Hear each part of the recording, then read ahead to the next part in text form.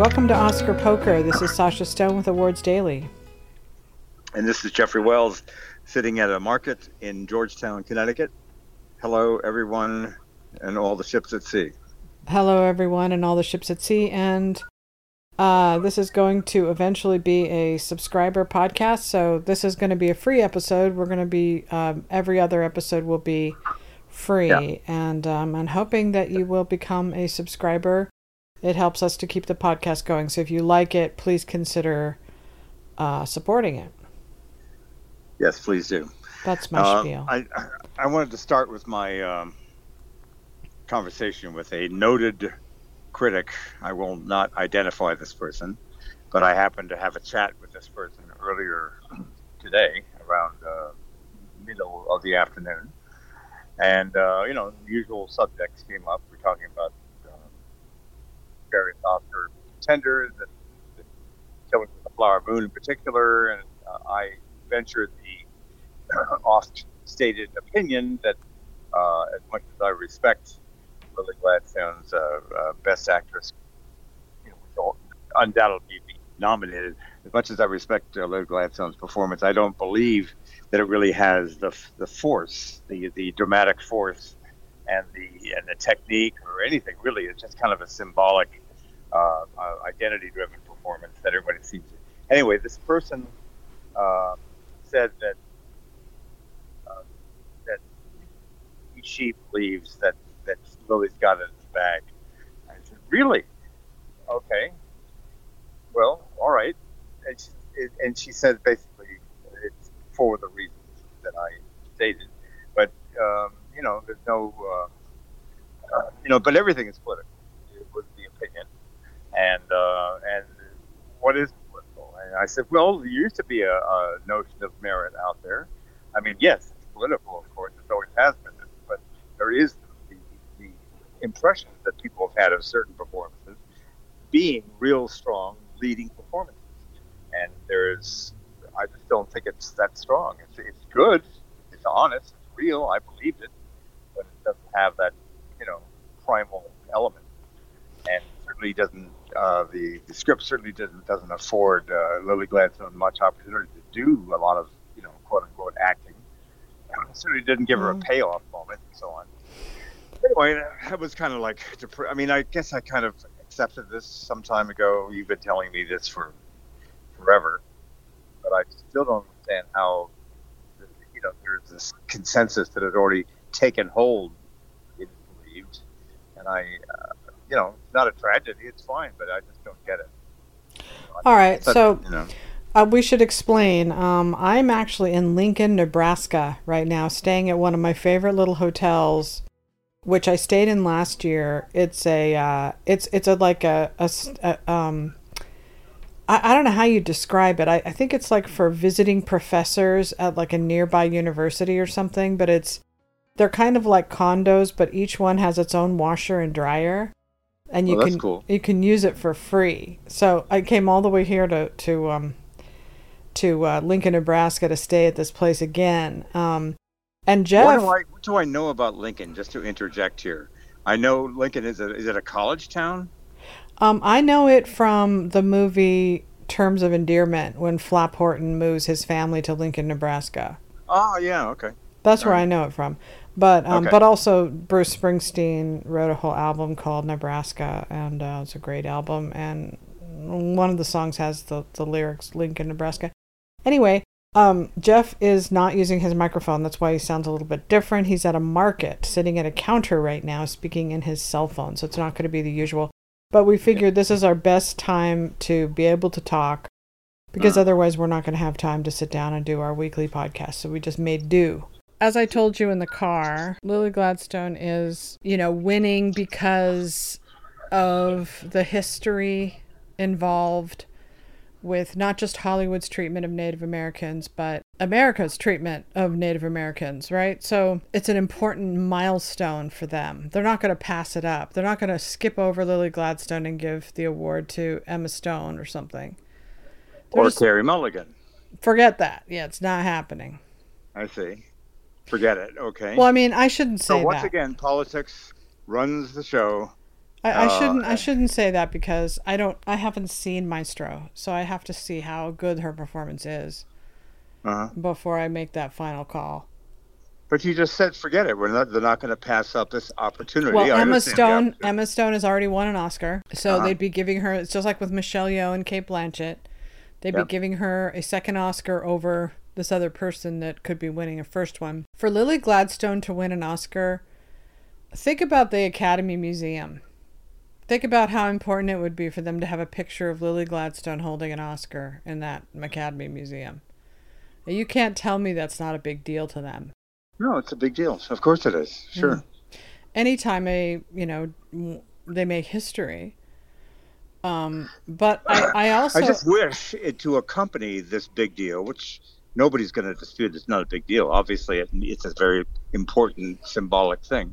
But wouldn't it be nice if there was a really strong, uh, uh, competitive performance to go along with this historical, event? well, Because I'm sorry, there isn't. Not really. I mean, it's a good performance, but it's just I will not. It's say just this about it. I looked I looked through a lot of reviews to see what people were saying about it, and most people gave her high marks. Even people who didn't like the movie that much, like Critical Drinker, he still gave her high marks. where's So, the upside in giving her low marks? I'm not giving her low marks. I'm just saying she's fine. She's good. But there isn't much of a performance there, as you know, and they haven't really written much of the performance. Half of it, arguably over half, is basically about her glaring at people. A lot of it is about her lying in bed as she is administered, unbeknownst to her, poison yeah. by her husband. There's not a lot that she does. Let's be honest. I Right, mean, but it's if not she's really going to her. win, fine. But let's just be honest what this I thing know, but is. It's is it not. her fault that it's a poorly written part? Sorry, No, Eric. it's not Lily's fault. She I did the best she can. apologize to Eric Roth. No offense intended. It's just that they don't give her much to do. Like you said, when she walks out on spoiler alert, when she discovers the poison, that he's been doing it, that he's in on it. That Wait, moment, is there a scene? Can you name me a scene? I've seen the film twice. Have you seen it more than once I've or only just seen it once? once. Okay. Now, do you remember a scene point blank in which Jesse Plemons tells her in so many words, your husband has been, sorry to tell you this, complicit with the murderers of other Native Americans in this case, and he's seemingly administered. You. That's why we've taken you to the hospital because he's got toxic chemicals, Mm-hmm. poisons that have been put into you. There is no scene in which she is actually told that in so many words, and then later, after he's been basically, busted and prosecuted, and they have a moment together. You remember that final, right? Yeah. That is where ask William Shakespeare what happens when the woman who was almost murdered and has been saved by the vigilance of the FBI and other people. What happens when she confronts her murdering husband? Well, that's what I'm saying. That's the one part that isn't there in the movie. It's just not there. It's just not there. But So it what is so great about this? I'm just asking. Other than the symbolic, that's fine. But what is it that is so like, wow, yeah, she was really good there. Yeah, I gotta. I think what people feel when they see her in this movie is they just feel for her character so much. Like when we ran into that journalist in Telluride, there Uh-huh. were two of them there, and I have Yep. yet to meet one person who doesn't praise her to the high heavens. And I think it's just like it reminds me of Michelle Yeoh last year. Uh-huh. It's more about brimming over with love for this person and this moment and this character than it is just the performance. But I will say this couple of things. The first is that, as I told you before, a win for her is a win for the movie. If the movie's not going to win Best Picture, it could win this other big award as a way to say, this was an incredible job. Look, the publicity on this thing is, I mean, this is like A plus. Like, give Cynthia Schwartz or whoever it is all the Oscars or all the accolades for this because the publicity is absolutely stellar on Killers of the Flower Moon. Like they showed the pictures of them in, I think it's Variety or something, and they're photographed in their Native American outfits, and it's like, wow, that's. And she, when she gave that speech for the Variety Award for women, and Leonardo DiCaprio showed up, and what she said and how she made headlines with that speech. I mean, it's just it's. Can you give me an excerpt from that speech that stuck to you in I particular? sent it to you, right? I texted you. I'll read it to you what it said. And just that now I have to find it in all the many texts I send you throughout the day. But it was something to the effect of they had to change it. They had to change the story because otherwise it would have looked like the FBI came in and rescued Native women, and so they Oh couldn't. yeah, the quote was it would have been quite a bad thing if it's a film that basically said that the FBI had been the saviors of Yes. Native women, right? Right, right. So that's what when people want to Well, know how what is that? when people say, "What do you mean by woke?" Well, that's what we mean by woke. We mean that they have to change the story in a way that retells history in a way Right. it didn't happen. They did save them. The FBI did save them. Right? That's the fact. They saved them. It's not convenient to the. They've certainly prosecuted the bad guys. They certainly got them, at least as far as William King Hale and Ernest Burkhart is concerned. Yeah. So, maybe she doesn't, it goes against her sensibilities or what her sense of moral justice, but maybe they weren't saved, but they certainly, the bad guys were stopped Well, and she there says was her direct prosecutions. quote is how unfortunate it would have been for Yes, audiences to walk away under the impression that the FBI are the saviors of Native women. So that's that's right. what woke is. It has to tell the correct message that they think is better for modern audiences to be indoctrinated into, as Right. opposed to telling the truth about what actually happened, which was they did plead to the federal government. The federal government formed the FBI, and this was the FBI's first case. And they came in and they fixed it. But, ultimately, It was uh, actually, let's just be specific. It was called the Bureau of Investigation, not the yeah. Federal Bureau at that time, just to be specific. But it was, yes, but it was the FBI's first case. And Right. and it's true that they weren't saved because they got screwed over, the Osage, purely and simply. Uh-huh. They got cheated out of all their money. It was a near genocide of their population. They never got it back. They had to sue again to get any money back, and they still never got all. They're still fighting now, I think, for money. Uh-huh. They were the richest people in the world, I think, at the time, or certainly in the country, and yeah, they got screwed over. I'm not saying that they were saved them completely, but I am saying that you either tell the story as it happened or you tell it in a way that is more favorable to you today, and that's what they did. They chose to do with this, which is fine. That's what everybody wants to see, I guess. I mean, she's Yeah. right in a way, because all the screeching social justice people would have been angry if they hadn't done it that way. Can you imagine the shitstorm that would have brewed after that? Yeah. Anyway, this is how I responded. One guy criticized me for bringing this thing. I said, "Look, I was just responding to the above Lily Gladstone quote," and my response was, "Did David Grann, the author of the original Killers of the Flower Moon book, did he argue that the FBI were saviors? Well, what they did, please correct me if I'm wrong, was investigate, uncover, and set the stage for prosecution. Now, get? Did they even, you know, touch all the bad guys and all the poor people that were killed by these? No, they didn't. But they did get what appears to be the ringleaders, or at least two of the senior guys, which is William Hale and Ernest Burkhart, his nephew, and what the FBI may not have been the acts of a savior like government agency. What they did wasn't passive. It did involve arresting and prosecuting murderers. They did advance the cause of basic justice in that oil age. Absolutely. And the thing is like, I know people in this era don't really care about this stuff, but Hmm. anytime you look back in history and you see people who were heroes, in Right. retrospect, it's worth praising them and celebrating them. Like, for instance, when um, a group of black men were accused in the deep south of having raped a woman, which wasn't true. They didn't do it, but they were going to be hanged, all of them. And the Hmm. lawyers who stood up for them were actually the communists, believe it or not. And they fought for them, and they ended up freeing them.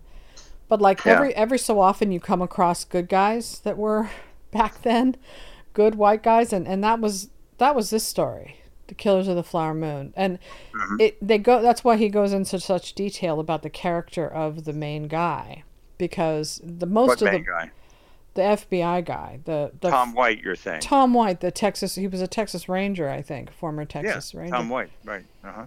Yeah. And they go into his history. You know, he was like an Eisenhower type of dude, Hmm. and and what's remarkable about that is, I mean, it's not touched in the movie, but it should have been, which is how unusual it was to fight for the rights of people that were not considered equal, right? Hmm. Right. They take it for granted now, and they just kind of scold all white people in retrospect. But it was Hmm. kind of remarkable, I think, for J. Edgar Hoover to take this case on at all and to send those guys out there. And for them to, like they were basically laughed at by the townies, by the white guys there. Hmm. They weren't, they didn't know the show. And in fact, when all of them were arrested, a lot of them were given light sentences because they just didn't think that a crime against a Native American was a crime. Um, Yes, that's the key thing. They just felt that that people of Native American ancestry were somehow not good enough, or not, yeah. uh, that they were, if they get killed, well, tough luck or something. Yeah. So that was kind But of the a, movie was so afraid of making the FBI the good guys yeah. that they I think miss that part of the story, and it's an important part of the story, and it's a way in for white audiences to Right. go, okay, cool. There were, like with Mississippi Burning, like there were some good white people back then, Hmm. and that's something to see. They call it white savior, I guess, but you can't rewrite history. You can't pretend people who had no power suddenly had power and were treated as equals. Then it doesn't work. That because that's not the truth. It's just not the truth. And you're impressed. Let me just understand your opinion. You're deeply impressed by not just what Lily is saying, but the people enabling her to say that, telling this basic story of limited, but just to some extent, that did happen because of Tom White and his efforts. That would be very, very unfortunate if modern audiences were to come away from this film under the impression that the FBI did this, That's what she thinks, and that's what the filmmakers obviously thought, and what Scorsese was obviously told yeah, to change the story. They had to, right, because people would have thrown a fit. They're already throwing a fit, you know. yeah, But it's not quite on the level that it would be if they had told it that way. Oh my God, it would have been hmm, completely trash. They have to, you know, if they're going to take on a subject like this one, yeah, they have to be really careful hmm, about how they tell that story. But yeah.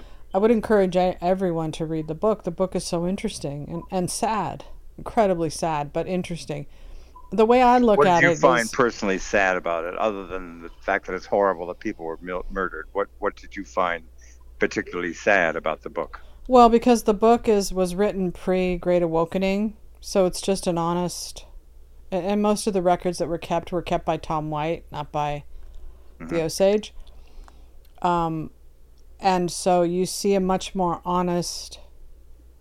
You know, I think in Scorsese's movie they make the Native Americans a lot more sophisticated than they were, and Lily Gladstone, for instance, is a modern woman in a lot of respects, and they aren't in the book. They're completely naive, trusting, and so easily taken advantage of. Hmm. And that's how William Hale and all those guys justified it, right? Because they thought, oh, they don't know the difference, they don't know the difference. What's the big deal? They don't even know, like, there's no crime here because they don't understand anything. Now, of course, Lily Gladstone's character in real life did eventually, because everybody died in her family, did eventually contact the federal government. They were trying to figure out why all these people were dying. Right. And it is murder and it is theft. Mm-hmm. But I think in the book you understand it a little bit better because he's just trying to tell the story of what happened as opposed to trying to send some sort of message about the people that they want to hear. Yeah. Yeah. Mm-hmm. Right. Yeah. Gee, I wish there had been some character, just better story, really, if there had been some vigilant, strong, persistent, admirable, tough guy character from within the Osage tribe who did something that advanced the knowledge and push and kind of push the rock along the hill towards justice. Maybe somebody who worked with Tom White or did something. Just something other than people from this community, this horribly brutalized community. I wish there had been somebody who had stepped up to the plate and done something other than just said, "Can somebody please give us justice?" Of course, Well, again, should have I done, think and they that did, so. I just think people aren't capable now of facing the truth about what that really was, right? What really was? What do you mean? Well, I mean, I don't think that they're capable of seeing the truth about our history, really. Like, what they want is a binary of good and evil. White people were bad, Native Americans were good, Mm-hmm. and everything we've done in our history can be seen on a binary of good people. But it's Mm-hmm. it's a little more complicated than that, I think, and especially in terms of this particular group, because you have to remember these weren't people who, this is like a tribe that had been moved off of land that already belonged to them, Right. and were moved to this other place, relocated as we took over land and moved westward. Mm-hmm. And money and American capitalism wasn't like a goal for them. It wasn't something that was important to them. So they didn't really understand the value of money Mm-hmm. and wealth. They didn't Yeah. understand it. That's one of the reasons why they were so easily taken for granted, because they didn't really understand it. Yeah, they'd get the cars and they'd get the houses and they'd sell them all this stuff, but it didn't mean anything to them. You know what I mean? Like, they didn't care about it. And if they did care about it, maybe they would have fought back. But it wasn't something that those people thought was valuable. What was valuable to them was on a much higher level. It was spiritual. It was, they weren't money grubbers like Americans. Yeah. So, that wasn't their main motivator in life. So it's easy to see how all of that could have happened. It's grotesque, but it's easy to see that for them, that's why if you say, like, God, why didn't they, it's sort of like they just had no comprehension, I think, of. Yeah. And there was also a sense of being demoralized. Like, same thing happened with the Jews in Germany, is that people always say, why didn't the Jews fight back? Why did they just go along with it? Why did they give up everything and go, And a lot of it was that shock of, of first of all, of trusting the Nazis or whatever, that, oh yeah, these are really just labor camps. Mm-hmm. And with the Osage, it was the same kind of thing. It was like, we're trusting them. They're, they obviously know better, and I'm sure this is going to be fine. And I don't know. I mean, it's a harder truth, I think, than the movie portrays. But ultimately, I think everybody's going to agree that it was an important story that needed to be told. So here we are, 50 next when the Oscars happen in, is it March or late February? I can't remember. It's but when March. it happens, March. It'll be 51 years after Marlon Brando and Sacheen Littlefeather's declaration that this industry, this culture, have been pretty horrible to Native Americans. And I'm refusing this Oscar because of this history and the hissing and the booing and the derision, particularly directed towards Sacheen Littlefeather, but also Brando. It was pretty pretty intense. Yeah. And look at how the culture has changed, and now everybody is saying, okay, Marlon Brando is right on target. Yeah. Clint Eastwood was wrong 51 years ago, and the other people that were, John Wayne was wrong. They were all Mhm. wrong. Yeah. They weren't decent, and so here we are finally ratifying that viewpoint that we are now accepting of, and it took us a half century, but here we are. Right. Would that be a fair way of putting it? Absolutely. I mean, Yeah, absolutely that. Even though Sacheen Littlefeather wasn't really a Native American. yeah, she was So, Mexican. Yeah, yeah. So that's a little bit of a like Buffy problem. St. Marie is not really Native American either, but and other people have assumed or embraced Native American identity for reasons there's no need to go into now. But anyway, But so for that seems to Hollywood, be it's so. it's going to be for the Oscars. It's going to be a very big deal to give an award, give an Oscar to a Yeah, Native American. Period. It just is, and so it's going to be a big moment for Hollywood in general, not just the Oscars. it'll basically be another apology moment, in keeping with the Academy Museum and everything. And I guess look, it's not the end of the world, and if it happens, it happens. Okay, but I am looking forward to a day where at least there's a semblance, at least an attempt to try to address quality of performance, something And that's really moved it's through. never coming back. Huh? That's Slowly coming back. never coming back. No, those days are over. And the reason Wait, that they're over, so it's never coming. Is that what you said? It's never coming back. We're yeah, never going to get there. never. Everything's going to be about wokeness from here on in. For the most part, yeah. And here's why: the Okay. younger generations now have been conditioned to see things with critical theory through the Okay. prism of race, identity, gender, and that's how they judge what's good and bad, Yeah. right? That's how they judge it. So, it's always going to be a factor forever until, It would just be so nice to just maybe every now and then, every 5 years, let's say, somebody wins for quality of performance, some kind of universal, something that gets you deep inside that everyone relates to, and doesn't particularly make a point about the rancid ugliness of white people, or that is not, celebrating this or that non-white culture or non-white well, it's approach not to just life. that. It's also like, Brendan Fraser winning for The Whale because he's playing a gay man. It's just, I'm just saying, like, identity's always going to be factored in. It's Yeah. never going to go back to just being what it was, which was basically 99% white people. Well, I don't Never. think anybody wants that. We got to reflect the diversity of our Well, culture. It's exactly. not. But I'm saying, like, you had the tree had to be shaken to such a degree that they had to be forced, and the BAFTA and in the industry forced to Yeah. start changing the way they thought, changing the way they voted, like literally forced in the case of the Mhm. BAFTAs. All right. So it's what they're saying is we put in all these new members, thousands of new members. Look at the Golden Globes with their 300 new members. They're saying we are no longer going along with this idea that it's only going to be about quality. I'll give you an example of this by historical context. For most Mm. of America's early history, only white men voted and made laws, right, for a really long time. It took forever for people who are women or black people to fight for their right to vote. Think of how long it took for that to happen. And before that, it was all just white men. And so everything that was happening, now I'm not saying personally, I don't believe this, that America's founding principles are only, maybe they were designed only for white men, but so what? They're applicable to all of us. We all get to take advantage of them, and they're wonderful founding principles.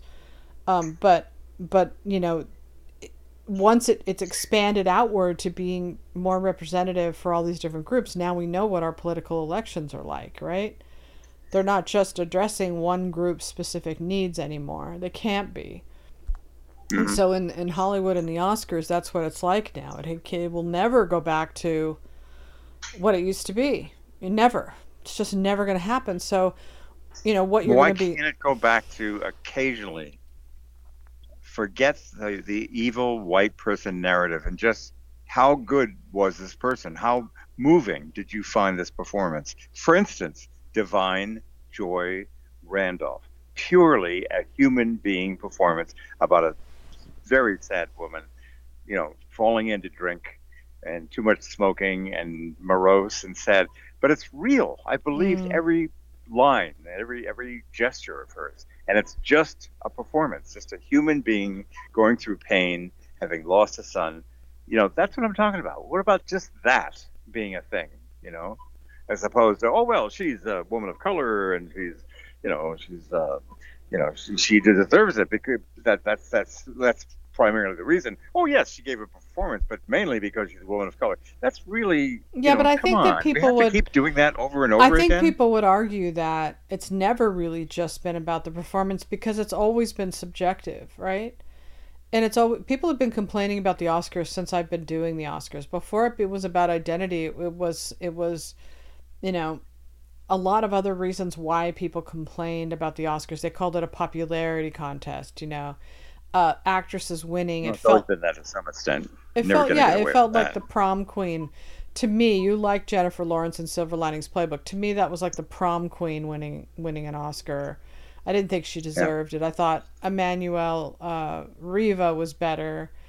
And so, it is a subjective thing. It's always going to be. So for this generation and for a lot of these people in these voting groups now, their Mm, subjectivity is influenced and by the struggles of people of color or gender, whatever it is. right. Like they factor that in, and that informs their emotional response, Mm, right? Like Michelle Yeoh, and it's not just about the expertise of the work. It's a lot about how they feel about this part. It's subjective.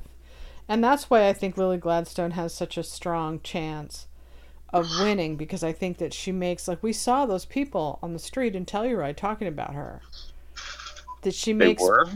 Remember I didn't hear Boz? anybody talking about her in Yes, Telluride. you did. We got in an argument with a couple Oh of yeah, yeah. There was this one guy who was two offended that guys. I would even mention that it's an identity thing, and he said, "I won't have it. I won't tolerate it." You know, walk that statement back and so on. Okay, Yeah. fine. He was Yeah, really mad at you. Screamed at you. yeah, yeah, yep. Shouted, bellowed, barked. But that just shows you how emotionally connected he was to that person in Yeah, that part. All yeah. right, let's talk about something else. What else is Well, going listen, on? very, very briefly before we leave, I want to say this came in an hour ago exactly. One of the HE people's, Radewart, Radewart. I'm just going to read what he said. Finally saw the movie Killers of the Flower Moon. Got to say, I agree with Wells in regard to the FBI's actions. They may have come a little too late, but when they did, they investigated, made arrests, prosecuted the guilty. Saviors or not, they did their job. If anything, I was getting a little annoyed with the native women who kept on dating and marrying dopey white guys who were clearly after their money. They should have listened to their elders and stayed away from the white folks. Also, I sort of agree with Wells also about Gladstone's performance. She does a decent job, but only a decent job because for like half the movie, he just sits around sick in bed. Yeah. So anyway, that's one guy. Okay, there isn't much time. Guess what? I'm getting kicked out of here because they're closing the store. But Oh God. here's one thing that has been a factor in today's discussions, which is there are people who have heard what a great thing it is to see Poor Things, and that it did screen for some folks at the Fox Zanuck Theater on the 18th. I think what is that last night? And a creative friend wrote me about the reaction. And And there are some, they loved it. I mean, it was mainly a younger crowd, like 45, 40, 35, that range, not older people. mm, But they did really thought it was great. He thought it was Academy friendly and really wild. And he thinks it's basically Barbie on steroids or Barbie meets Frankenstein or whatever you want to yeah. call it. And but I have been, it started with Jeff. Jeff Snyder, and it continued on with Bill McCuddy, who I see in New York all the time. And I'm getting this feeling that some people are going, What did Bill "What? McCuddy What?" say? He thought it was too much. He thought he didn't like the. I said, but it's so it's so alive with energy and creativity and the production design and it's so Terry Gilliam. It's kind of wild and it's always going in places you don't quite predict. And he said, yeah, I know, but I don't know. Because his energy is dropping as he's talking to me, but he basically didn't like it. And But there's was it something that he else. didn't like this so much sex, or did he just not like that it went on and on and on and on? I don't think it was. We didn't even get into discussing how it is very much a Barbie movie, except a much more sexual and more imaginative Barbie movie. I don't know if it was the sex or not. At a certain age, I guess some men don't respond to sexual stuff as much as they do when they're younger. I don't know what it is. See, we didn't have a knockdown, drag out argument about it, but I just said, okay, that's. Guess what? The weeping guy, he didn't like it that much. Oh no, no, God, no. You know who the weeping Yeah, guy yeah, is? yeah. He was kind of a little. Yeah, So there's I so there's think three for me people who the are. thing I feel like the problem with it, um, is I think at some point it feels like it's gratuitous. In my opinion, it's like blue is the warmest color. At some point, you're just like, okay, what am I watching? Like, is this just some porn thing? Like, I felt like the It's sex. not pornographic. It's Yeah, but hard we art. got it. We got it. We didn't have to Yeah. see her reach an orgasm with the woman going down on her. We already got it. We Hmm. didn't have to Hmm. keep seeing her like railed from behind. And Hmm. it what was the point of that? Like, I thought it was funny in a way of like Deep Throat, like a movie like Deep Throat. I could see the value in it for that. But Hmm. if you're thinking of it as an important movie, then I think it fails. If you're just looking at it Okay. as a romp, as a funny, crazy, weird romp, fine, it totally succeeds on Hmm. that level. But does it feel important to me? No, actually Barbie feels even more important than Poor Things, because Barbie, at least when I watched it again, when she goes and she sees what it's like to be human and she's getting these visions, Hmm. before she decides to be human, what she's getting is images of being a mom. She's got images of kids, babies, and the whole experience of being human. And so when she says gynecologist, yeah, it's kind of about sex, but it's also about how can I become a mother. And I think on the second watch I found to be really interesting and moving and a lot You're saying deeper. Margot Robbie's Barbie is thinking about and kind of resonating maternal vibes? I I didn't get think that at that all. it's maternal, well, because you got to see it again. I didn't get Okay. it the first time either until I watched it again, and I watched the movie Okay. that she sees, that the woman shows her, the montage. Hmm. And it makes sense when you think of Greta Gerwig, who was pregnant while filming this movie, right? So she's basically a Well, you're stand-in. reaching, but No, I'm okay. not. Go back and watch it again. You'll see what I'm talking about. When she Okay. says, what is it to be human? And she shows her an image, she's not seeing some girl going down on her and she's reaching orgasm. She's not seeing getting railed from behind. She's not seeing fucking up against a wall. She's Okay. seeing mothers holding babies. She's seeing, the laughter of children on swings. Now, what does that tell you? That's not about sex. No, what comes at the end is basically it's a matriarchal culture that knows better, and who would dispute that? Most of the guys, all the guys in the movie are little boys, and they're idiots, and they're you know strutting their around with and trying to assert authority and say we want to do it our way, but they're basically not mature, and obviously the women are much more balanced and humane, and Yeah, I mean, it's exactly like what we were talking about. It is, yeah, as good as I think it is a woke movie. It has to settle into the yeah, idea that, men are essentially useless and except as sperm donors. yeah. That's it, pretty much. And that's the way the whole culture is going. That's certainly the way it's Uh, going as far as if you listen to the therapists, how it's going with younger men who are supposed to be in their prime years in terms of mating, marrying, Yeah. having children, they're all like dispirited. They don't have any. They're kind of like, No, they've kind of it's given up. terrible. They feel they've It's a been pushed around, crisis. and It's a terrible crisis of men, and that's what I liked about this one essay I read about the holdovers. It was actually from, I posted it on my site. I think I might have sent it to you. I don't know, but it Okay. was about the holdovers being a movie that presents good role models for men, good role models of like people with principles, teachers, how to guide you, like, and he wrote it in such a fascinating way. I thought that, Well, of there's course, no group of men who are presenting good role models. It's basically Paul Giamatti. Period. That's it. yeah, but it's a movie about a male role model. How often do you see Yes. that in Hollywood anymore? Never. It Never. doesn't happen. It's over. Yeah, that's what that So, article was about. It was like, and you know yeah. what? Men need that. They need Right. that right now in our culture, and they've just been completely abandoned and demonized. Like, how is this going to end well?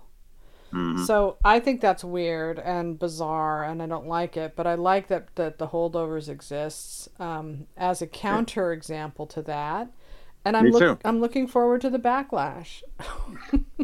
you know, so I've just been told by the store manager that I have to leave. So I'm afraid this is going to oh be one of our shorter Oscar pokers, going, what, 45 minutes? That's not so bad. We don't have to go 2 hours no, every it's time or good an hour because and a I don't half. want to be editing a lot. But I'm sorry that we didn't talk about anything other than Killers of the Flower Moon. I agree. And once you get going, there's other things to jump into. But I'm sorry. He just looked me straight in the eye All and right, said, well, "I'm can sorry, you sir. stand We're closing." outside and talk a little bit longer? Yeah, but I have to pack up my computer. I could call you again as when I get outside. Would you want me to do that? I'll be happy to do that. I just got to pack my stuff up. I have to put my coat on. It's cold Oh, outside. is it really cold? Too cold to stand Well, there not and cold, but getting there, is it too cold to talk? All right, so Jeff is now in his car. We're going to try to finish this podcast by talking about something other than Killers of the Flower Moon, if at all possible. Okay, and we also just got into Poor Things, which we're going to have to leave alone. I have an interest. I'm finally seeing American Fiction tomorrow, which you haven't seen Mm-mm. yet. I'll be seeing it at 11 o'clock in the morning. The prevailing view seems to be all thumbs up from everyone I have spoken to, and the opinion though is that it's been overpraised somewhat. It doesn't quite get there on a home run level, but it is a very impressive, uh, baseball analogy, like a ground rule double or, Who said that it doesn't quite get there? well, a mutual critic friend of ours, for one, uh, a, the other guy from New York who didn't like um, Poor Things. He said it's good, but it doesn't quite get there. Doesn't quite nail it. Yeah. Well, it's hard when a movie gets hyped up and people start saying, like, Scott Feinberg has that movie winning Best Picture. That's a lot of pressure to live up to. Um, but I am excited to see it, and let me know what you think. Um, Yeah, I'm looking very much forward. It's going to be at 11 o'clock in the morning. Have to take a 9 a.m. train, and I'm yeah. very much excited. And what do you Uh, make of the Color Purple reactions? what do I make of Color Purple reactions? I think that all the reactions from the opening screenings are completely, with the exception of a very few, as usual, not to be trusted. There's this overall feeling of, well, this very, very noteworthy 1985 film that was made by Spielberg has now been given a musical treatment. It's not sung through, however. It does have dialogue plus songs, and it's but the enthusiasm, the immediate standing ovation, the cheers, everything. Yeah. I just don't trust it, and as usual with any movie that involves non-white characters or people that are favored by the culture right now, you have to wait for the sourpusses to weigh in and deliver some straight dope assessments. fair assessments, but without all the gushing enthusiasm that Mm-hmm. we all feel obliged to share and to give when we see a film of this nature. So that's I'm not going to see it apparently for some time. I haven't even heard about a screening, but as you know, it doesn't open until this December 25th, Christmas Day. Yeah. Do you have an opportunity to have you been told about a screening in Los Angeles or anything? I No. unfortunately had to miss my screening. I was invited to that big one with Oprah and all that, Okay. but I had to skip it because I had to get on the road by Thursday. So unfortunately, I didn't get to see it. But I am looking forward to seeing it. But you know, I think the enthusiasm for it is enough to get it in for Best Picture. You know, don't you think? I would imagine if we're talking 10 nominees, yeah, sure. It's an inclusion, and that's good for the movie. And I hope it gets all the bump it can out of getting. I mean, not to mention the acting nominations. One of which is primarily now. I've just all right, forgive me, I don't have it in front of me, but you know the actress I'm talking about. She's the one basically who plays the Oprah Winfrey role. Who played the Oprah Winfrey had a character named Sophia, I believe. Mm. Or no, am I wrong? Maybe it's the woman who's playing the Whoopi Goldberg part, which is the lead, Celie. So I think this is not very flattering to be not up on the specifics. But if Yeah. I had it in front of me, I would be able to recite it chapter and verse and sound like I know everything, but I don't have it in Well, front of me. there's Fantasia Barrino is playing the Sealy. Yeah. Um, I don't and know that she's been talked up as much. I think it's the Sophia character, the one played by Oprah back in '85. well, I went to Gold Derby and I saw that a lot of people did have Fantasia Barrino in for Best Actress. Okay. I just don't know who she's going to replace. You know, does that mean that, you know, Margot Robbie gets dropped? Does that mean that Sandra Huller gets dropped? Anyway, Danielle Brooks is the one who is the one that That's what people everybody's talking about more than anything else. You're right, Danielle yeah. Brooks. Danielle Brooks. Danielle Brooks, but I don't know which part she plays. Well, you have better access to a computer than I do. My understanding, my recollection, I did a whole thing about this actress, Danielle Brooks, is playing Oprah's character or whomever. You know, I wrote it all out, and I just don't want to recite it for Yeah. this podcast Well, without having it in front of me. Why not just be dead sure about what I'm talking about since I haven't seen the film? yeah. So only three. Let's see. Okay, so the people who have updated since they saw Color Purple, November, let's see, that's Perry Nemiroff, Christopher Rosen, Wilson Morales, Michael Musto, Tariq Khan.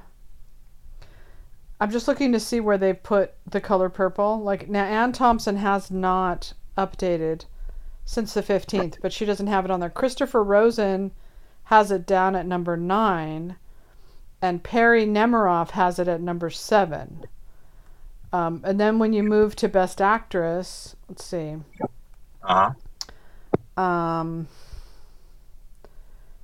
Perry Nemiroff has Fantasia Barrino. Christopher Rosen does not. So make of that what you will. Mm-hmm. I don't know. Maybe he didn't like the movie, right? I think some people who didn't like it aren't. And I looked at supporting actress, and Perry Nemiroff still has Divine Joy Randolph winning over Danielle Brooks.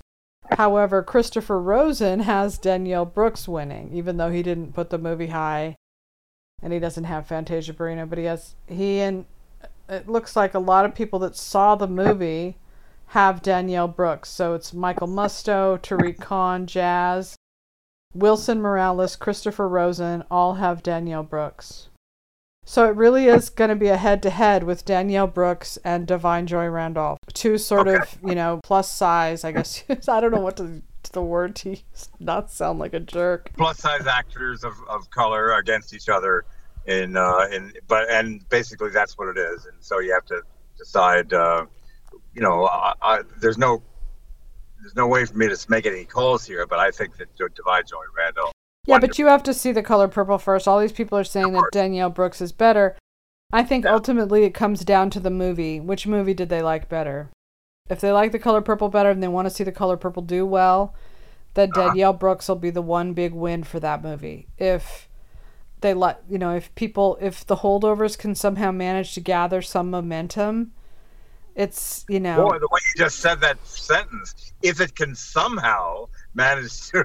You seem to believe it's a weak sister and it doesn't have any. No, I don't think that's what it is. I don't think it's weak at all. I just think it's Oscar season is ridiculous. You know, Oscar season is a really dumb game, and you know, people are really stupid. And they don't always award the best movie I mean, look at Vertigo. Only got 2 nominations for sound and art direction. Yeah, of course. So, you know, they don't know what they're doing half the time. So I'm not saying it does not speak to the quality. If David Fincher's The Killer is shut out of the Oscars, that means absolutely nothing. Because the movie's still going to be as great as it's going to be forever. Yeah. And the Oscars are lucky if they catch that wave. But most of the time, the things that are nominated for the Oscars and people that win, nobody remembers them. Nobody remembers them. And if you go back through Oscar history, as I've done many, many times, you'll see names and you'll just think, God, how did that happen? Mm-hmm. You know, and you can't believe that some people didn't win. And it's just a thing of the moment. Yep. So it does not speak to Holdovers' quality in the least if it doesn't do well in the Oscar season.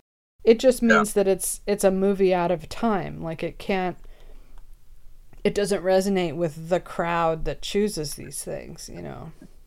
Because they want to see something that reflects the current cultural values of, et cetera. I'm sick of saying this, but they want to see. I know. If The Holdovers had been made by a woman of color, and the Divine Joy Randolph's character was a victim of racism, then there's a chance that it would have done better. Mm-hmm. I mean, look at these fanatics chanting in the street for Palestine. Like, they're insane. So, you know, art can't survive in a dogmatic atmosphere. Yeah. It can't survive in a Red Guard, Stalinist, fundamentalist, you know, they can only see propaganda. They can't see art. And so, to them, a good movie is a movie that, you know, says the right thing. Not necessarily is about people the way that this wonderful movie, The Holdovers, is about people and stories. You know, it's just good. So completely earns its merit badge, and it will be understood by that fact will be understood 5 years from now, 10 years from now. There's no question about it. And whether it syncs with the current mood and the wanting to affirm or celebrate this or that woke point, okay, that may or may not happen as far as the Alec Paint's film is concerned, but it's not going to matter. But I'll tell you this about The Holdovers: it's the only movie that I could recommend to almost anybody. Yeah. That I don't have to give it any qualifier. People always ask me, all the years that I've been doing this site, oh, you work in movies. What's a good movie to see? And I always have to stop for a minute and think, who is this person and what kind of movie does this person like? You know, you can't like walk into like say a FedEx and if somebody says what's a good movie, you can't just recommend like Poor Things. You know, you have to know what kind of movie they're talking about when they ask you that question. Unless it's a movie like The Holdovers, which is universal, which means you can recommend it to anybody. What's a good movie? The Holdovers. Go see that. Yeah. And there's a small percentage of people that won't be turned on by it and won't like it, but the majority of people will love it. So I don't think the basis for someone saying they flat out don't like it, except for that 34-year-old, almost 34-year-old, well, when we saw it, and he was kind of like, you know. And I said, well, that's the thing. Is it so for some people it just plain old doesn't resonate. They don't care. They don't care about him. It's not like Sideways was a movie where, you were seeing characters say and do things you've never seen them say and do before. And that's not the case with The Holdovers. The Holdovers is just a good story about an interesting character. Yeah. Of the kind that we just don't get anymore, which is what humanity needs. We need that. Like, we need good comedy. We need that kind of catharsis in storytelling, which we don't get anymore. Hardly ever, because everything's about navel gazing, But speaking of navel gazing, you saw Napoleon. Do you want to talk about that at all? Sure. Everybody saw it last, why am I blanking? Is it last Tuesday? Today is Sunday. I guess it was last Tuesday. It was at the GGA. It was a afternoon screening. And the general feeling was that it missed. And it's primarily it missed because I don't think anybody really thought that Joaquin Phoenix got a hold of or was saying anything or, delivering something really interesting about Napoleon Bonaparte. And it was my feeling from before I even saw it, was that Marlon Brando's performance is in the same part in 1954's Desiree, which nobody's seen and nobody ever will see again, I guess, because it's a kind of a mediocre kind of women's romance type of movie. But Joaquin Phoenix seems to be playing a kind of a dipshit Napoleon, a guy who's kind of caught up in these adolescent attitudes, and he's not particularly commanding. He's kind of fickle, weird, and it doesn't seem to really get hold of anything. And there was a story that, of course, Ridley Scott, the director, passed along that maybe a month before the film began shooting, Joaquin he couldn't get a handle on it. He says, I don't know what to do. I don't know how to do this. And they had to sit down, okay, let's just stop work. Let's just talk about it. So they went through a whole dialogue process and tried to figure it out. But I don't think he really figured it out. And I don't know that he was even the best guy for it, because you don't believe that this guy, played by Joaquin, who's always an interesting actor, but he seems like a neurotic and rather adolescent fellow. And there's this whole sexual thing he has with Josephine. That's kind of funny. People are laughing every now and then, but he seems to be kind of really caught up in himself. He's kind of impassive. Plus, he doesn't look young enough to play Napoleon Bonaparte's great or short enough. Well, I guess you're arguably right. Joaquin is actually 5'8". Napoleon was 5'6", which by the standards of the day wasn't super short. No, but a little guy like that. That's the whole thing. Like, I don't know. I never understood why they made this movie when the one thing people know about, it's sort of like making Cyrano and not having a guy with a big nose. It's like the one thing people know about Napoleon. That's why they call it the Napoleon complex. Yes, that's right. Is that he's short. Like, get Wally Shawn in there. I know he's too old to play it, but put a short guy in there and make the whole movie about how short he is. Did they not do that because they wanted a star, or did they not do that because they didn't want to be offensive? I'll bet that was part of it. You don't want to be a sizist. Don't put down people for being small. Yeah. Because that'll get you in trouble the way if you put down people being overweight or obese. I know, but the whole thing is about Napoleon. The Napoleonic complex is that he's short, so he went and did all these things. Like, it's his whole character. And it would be so funny to see a short guy with all these tall people around him. I mean, did he at least do that? Did he at least cast tall? They don't touch this size at all. They do not. Well, that's just that's pointless to me. Totally pointless to make that movie. Yeah. And I think you're completely right. I think they did, because it's just, why open that can of worms? Why even get into it? Because it's the whole point of who he is. That's who he is. People don't want you to criticize or make fun of someone who's on the smallish side, which he kind of was. Well, but that's the whole point. That's the whole lore, the legend of Napoleon. The only thing people remember about him is that he was short.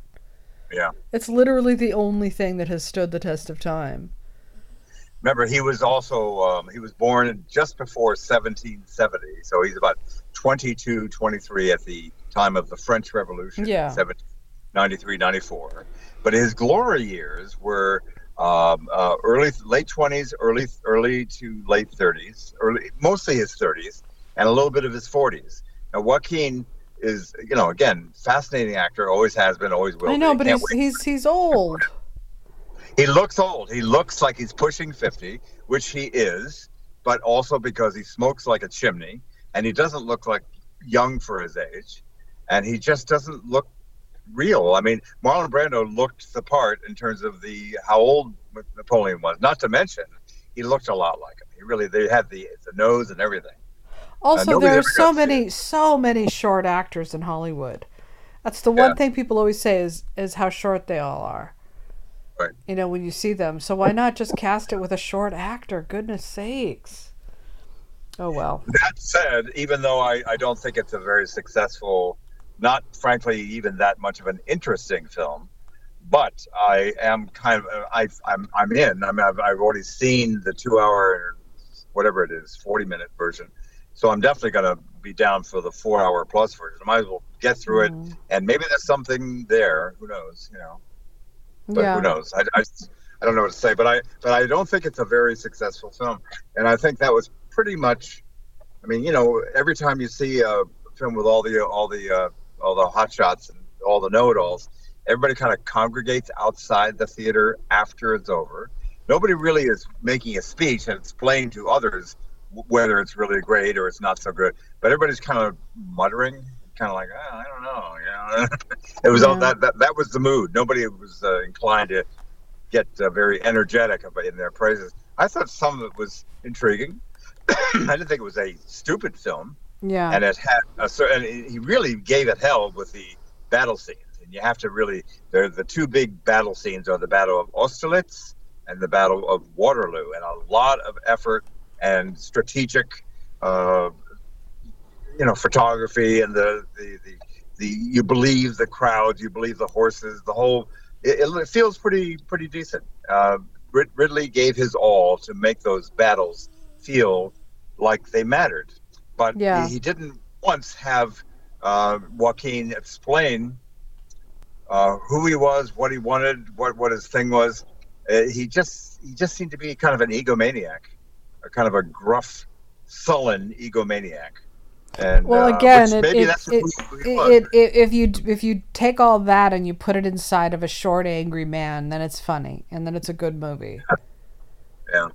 And it's not. It doesn't work otherwise. There's no point to it. It's completely pointless.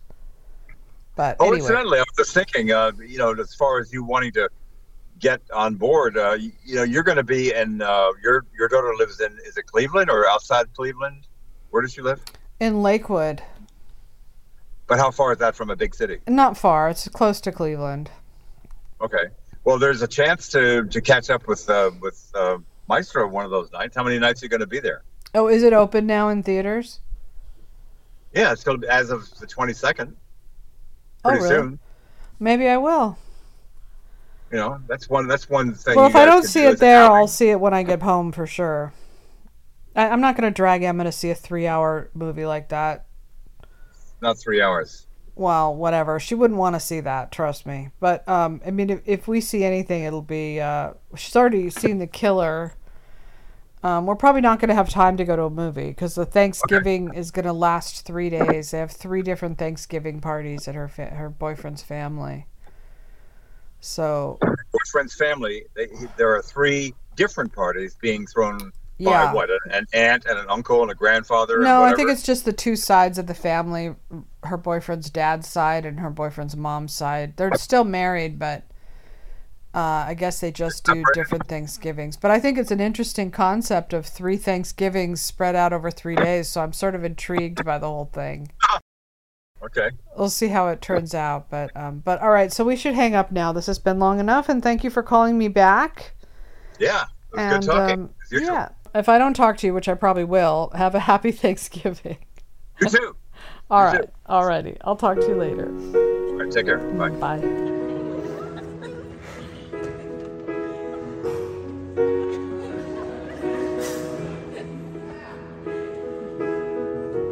Doesn't seem to matter what I do.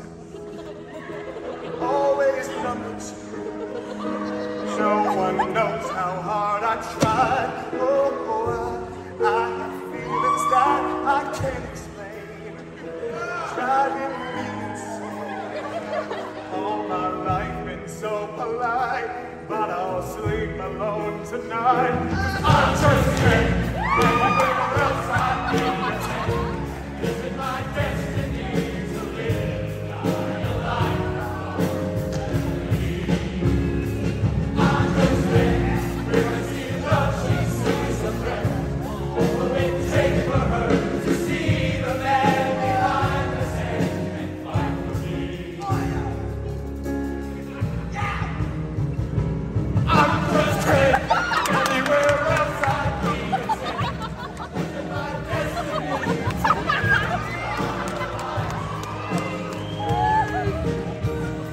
I'm just kidding. Where I see love, she sees a friend. What will it take for her to see